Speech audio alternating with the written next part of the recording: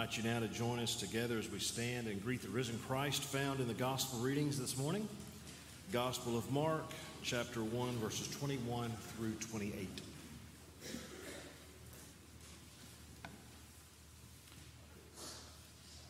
When they went to Capernaum, and when the Sabbath came, he entered the synagogue and taught.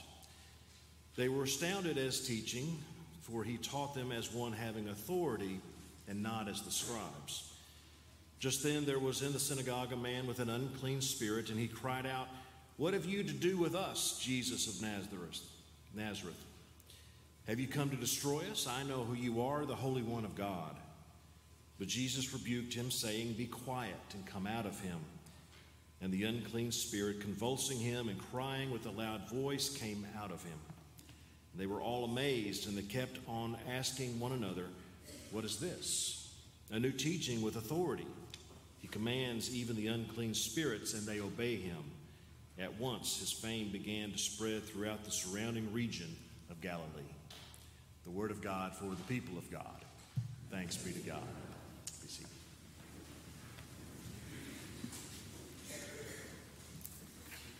Good morning. The grace and peace of Christ be with you. It's a joy to be here with you this day and to welcome you. Also want to give a special welcome to any that may be visiting with us today. We're reminded every time we come together in the presence of God that we're all guests in the house of God. We pray that this is a blessing for us all as we gather together in the Lord's presence and in one another's presence, that the Lord may touch each and every life that is here. Also welcome those who are joining us by streaming or by delayed broadcast. Thank you for the beautiful flowers today that are in memory of Lee Cairns by Dan and Patty Bullock, and thank you for the beautiful music this day from our students. I want to share a word that came to us that Eddie Smith, the husband of Reverend Dr. Deborah Smith, who used to be an associate pastor here. Deborah and Eddie were part of this congregation for a few years, and Eddie passed away, and Deborah later became our district superintendent, and I know that many of you would want to know about that. Arrangements are not known at this time, but we'll be in prayer for Reverend Smith's family. My father used to work with light, gas, and water. And once I remember a conversation where I tried to understand electricity and how it all worked. And he described to me the process of bringing electricity to a city. Now, my dad's sitting in the back there, so I hope I get this right. At any time, Dad could just do like this if I'm getting it all wrong. But he described to me the process of bringing electricity to a city. The electricity is generated at places such as Wilson Dam in Alabama and other such places. Then it's boosted up to something approaching 600 kV. That's about 600,000 volts. Is that right so far? I've got a nod. Good. Good. And that's about 600,000 volts. It's carried by these huge power lines, very long distances. Then it undergoes a process of being reduced in voltage by substations, which send it out over street wires at lower voltage. Then it goes through a transformer, which brings it into our homes at 220 volts. Then it's connected into our homes to travel in a circuit at only 110 volts. Something that begins 6,000 times more powerful is what we use to power our everyday lives. We can't even begin to fathom the power that's in those big power lines, because the electricity has direction and conversions along the way that make it possible for us to use. The truth of Jesus Christ is like that. God poured God's fullness into a human being in Jesus Christ. In becoming a human being, he reduced himself so that we might understand him. But we should never, ever forget the power behind the truth.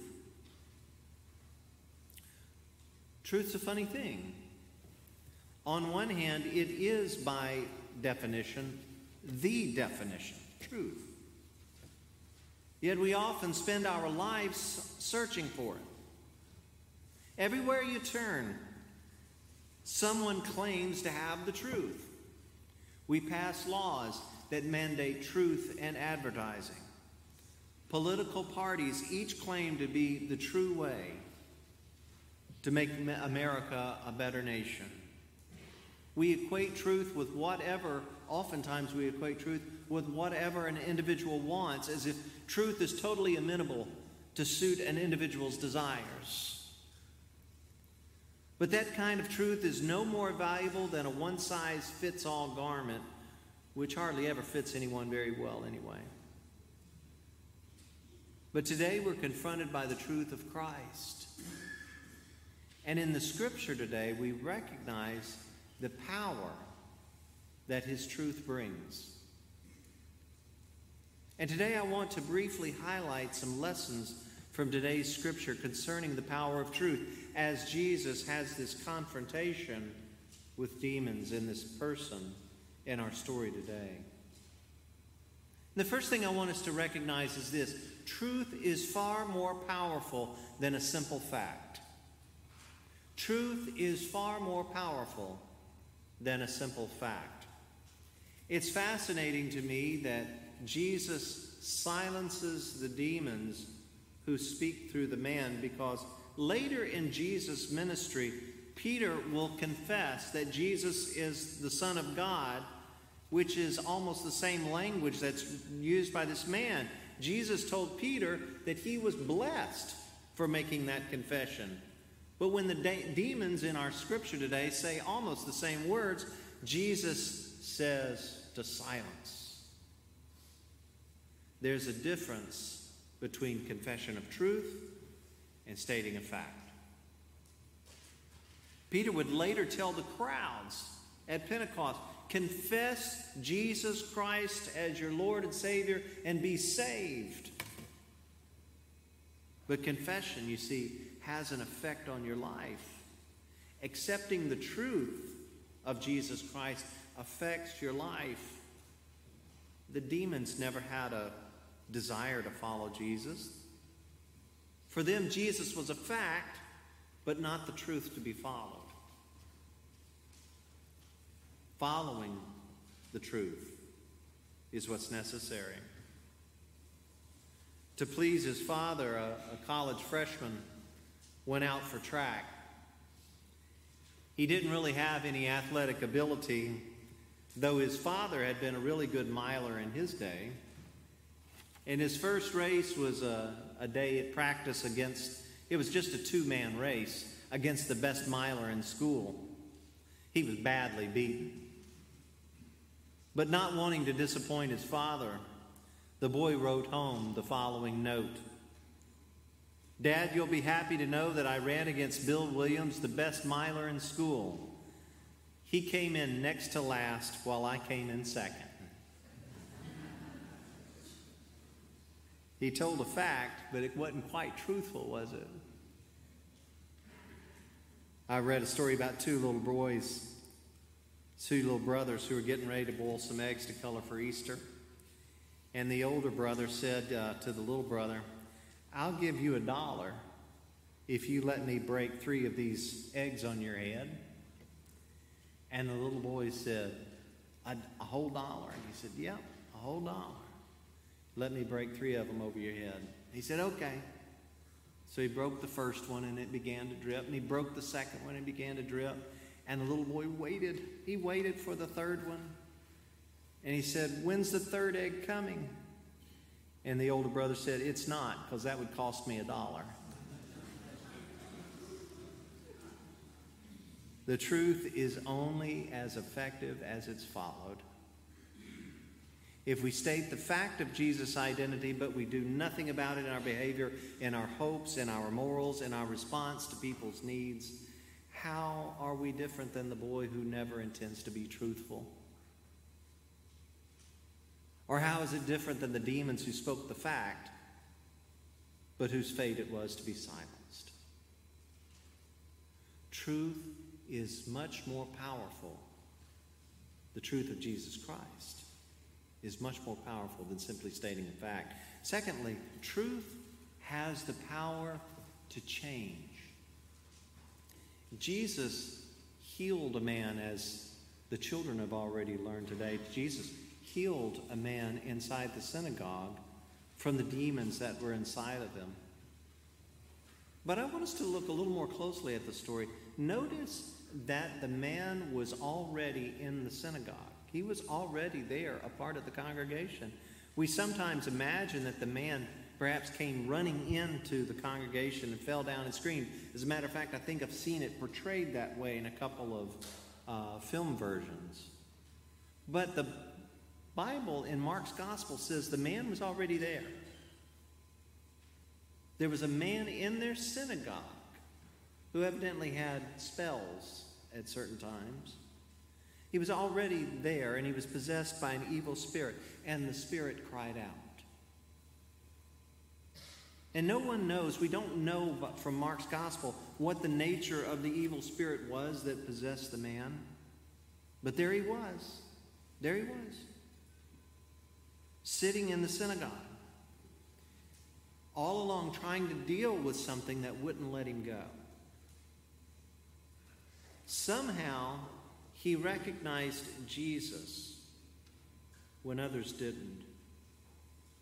Perhaps the darkness inside of him was scared by the light of Jesus. It may be even that the man didn't even fully recognize what was inside of him. Perhaps he was so familiar with his condition that he didn't even notice it anymore. But there was something about Jesus. And he asked a question, or I should say that the evil spirit, the demon, asked a question through the man. It's a question that does not anticipate change. It's a question that anticipates judgment. What have you to do with us? Have you come to destroy us? Very similar language in another gospel story where Jesus is on the other side of the lake and the demoniac comes to him and the demons say very, very similar thing. What have you to do with us? Have you come to destroy us? In many ways, this man who asked the question could be any person with something in his or her life that maybe even comes to church every week, but can't imagine or expect or maybe not even desire a possibility of change, but repentance has to be a part of entering the kingdom. As it states in 1 John 3:8, anyone who keeps on sinning belongs to the devil. The devil has sinned from the beginning. Listen, but the Son of Man came to destroy all that he's done. The power of the truth of Jesus Christ. The truth is, we can become so comfortable with our lives that we can begin to believe everything's okay. And then something goes wrong. I read an account by someone who had a friend who went to the doctor. And after the examination, the doctor came into the room and said to the patient, "Do me a favor, would you please spell the word diet?" And so the patient said D-I-E, and the doctor said, "Stop." That's what's going to happen to you if you don't add the T. If you don't change what you're eating, if you don't change your lifestyle, if you don't change your attitude, that's what's going to happen to you. And the patient heard the doctor and went home and sat in his lazy boy. And he ate and ate and ate the same old ways, and he kept the same old lifestyle. And he got to a point where he just became kind of frozen in his chair. In about 6 months, the man wrote that I was reading the account of, and about 6 months later, he said we attended his funeral. He couldn't find a way to imagine the need for change. Couldn't find the power necessary. There are many things at times that we may want to believe, and for a while those things may appear to be true. Then suddenly we find that all we believed wasn't as we thought it to be. The time comes when suddenly the money doesn't buy happiness, or suddenly physical gratification doesn't bring fulfillment, or suddenly the rebellion leaves us trapped, or suddenly the control we sought over everything has become the master over us. And in our sin, or in our despair, or in our hopelessness, perhaps we've called out to Jesus, "What have you to do with me? Are you going to destroy me?" But in Jesus, is the power of truth that can bring change. Let's be clear. Jesus never promised that God's kingdom would fulfill our desires, despite what we may have heard certain preachers on TV say.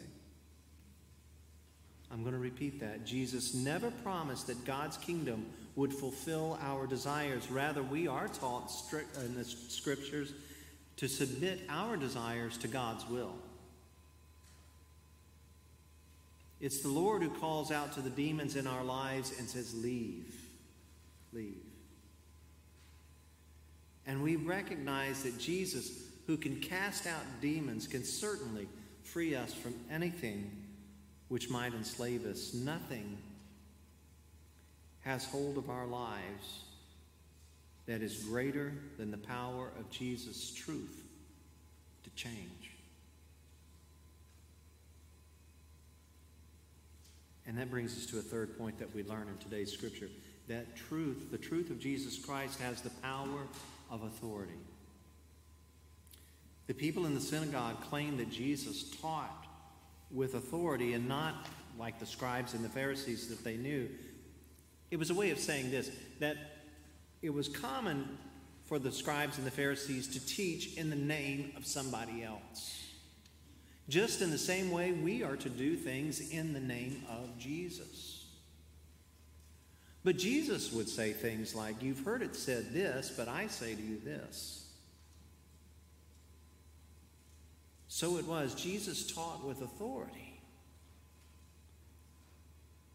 Because Jesus is the embodiment of God's truth.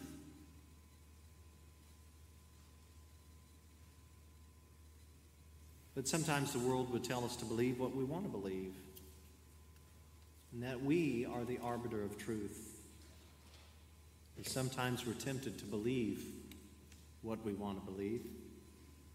Dr. Robert Osment served for many years as the pastor of First United Methodist in Atlanta. In one of his books, Love is the Answer, he told about a lady he went to see in the hospital.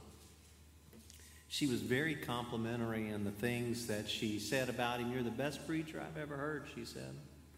"I've read some of your books. You're a great author, great author. You are the sweetest, kindest person in the world. And, if I may say, you're a very handsome man," she said. Just then the nurse came in, and as he started to leave, she walked over to the door and said, "Dr. Osment, I don't know what she might have told you, but she is starting to lose her mind, so don't believe anything she said."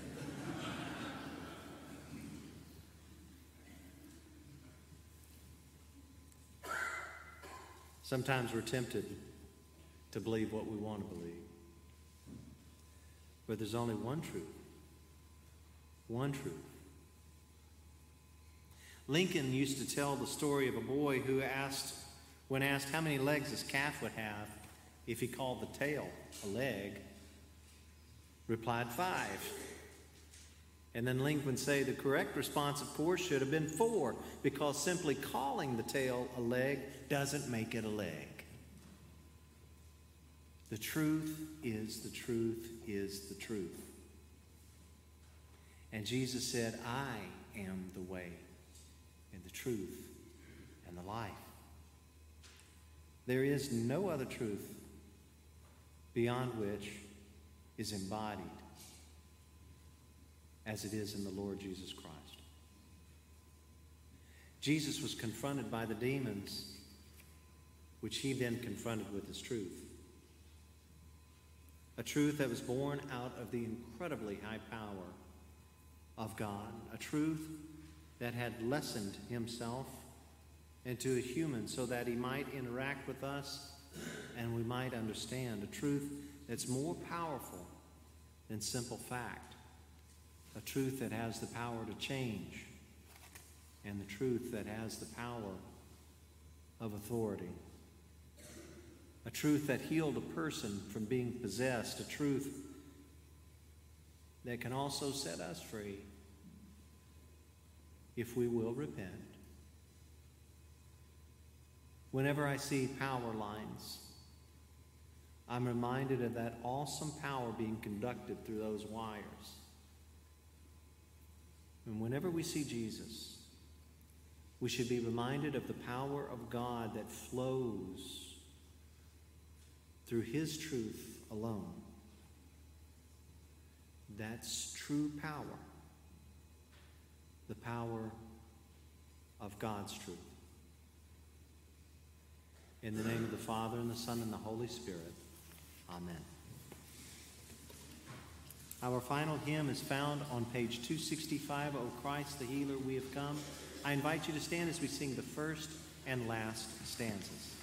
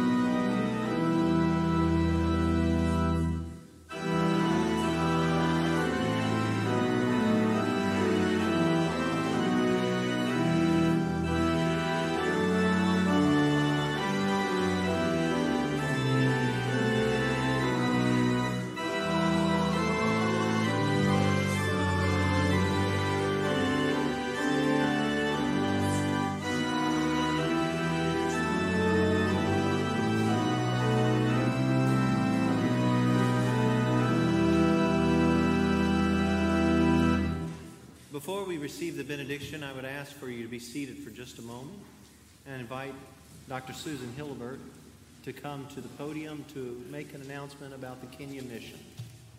Hey, good morning. How's everybody?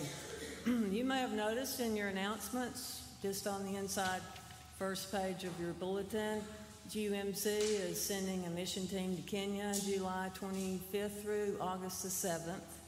This will be the 13th time that you, as a congregation, have sent a team to Kenya, so congratulations. Over 60 people in our congregation have participated in the Kenya mission, and many non-members. We started taking teams to Kenya in 2007, so we've got a long history and a lot of friends there. During the mission, the team will build a house for a family of AIDS orphans or vulnerable children.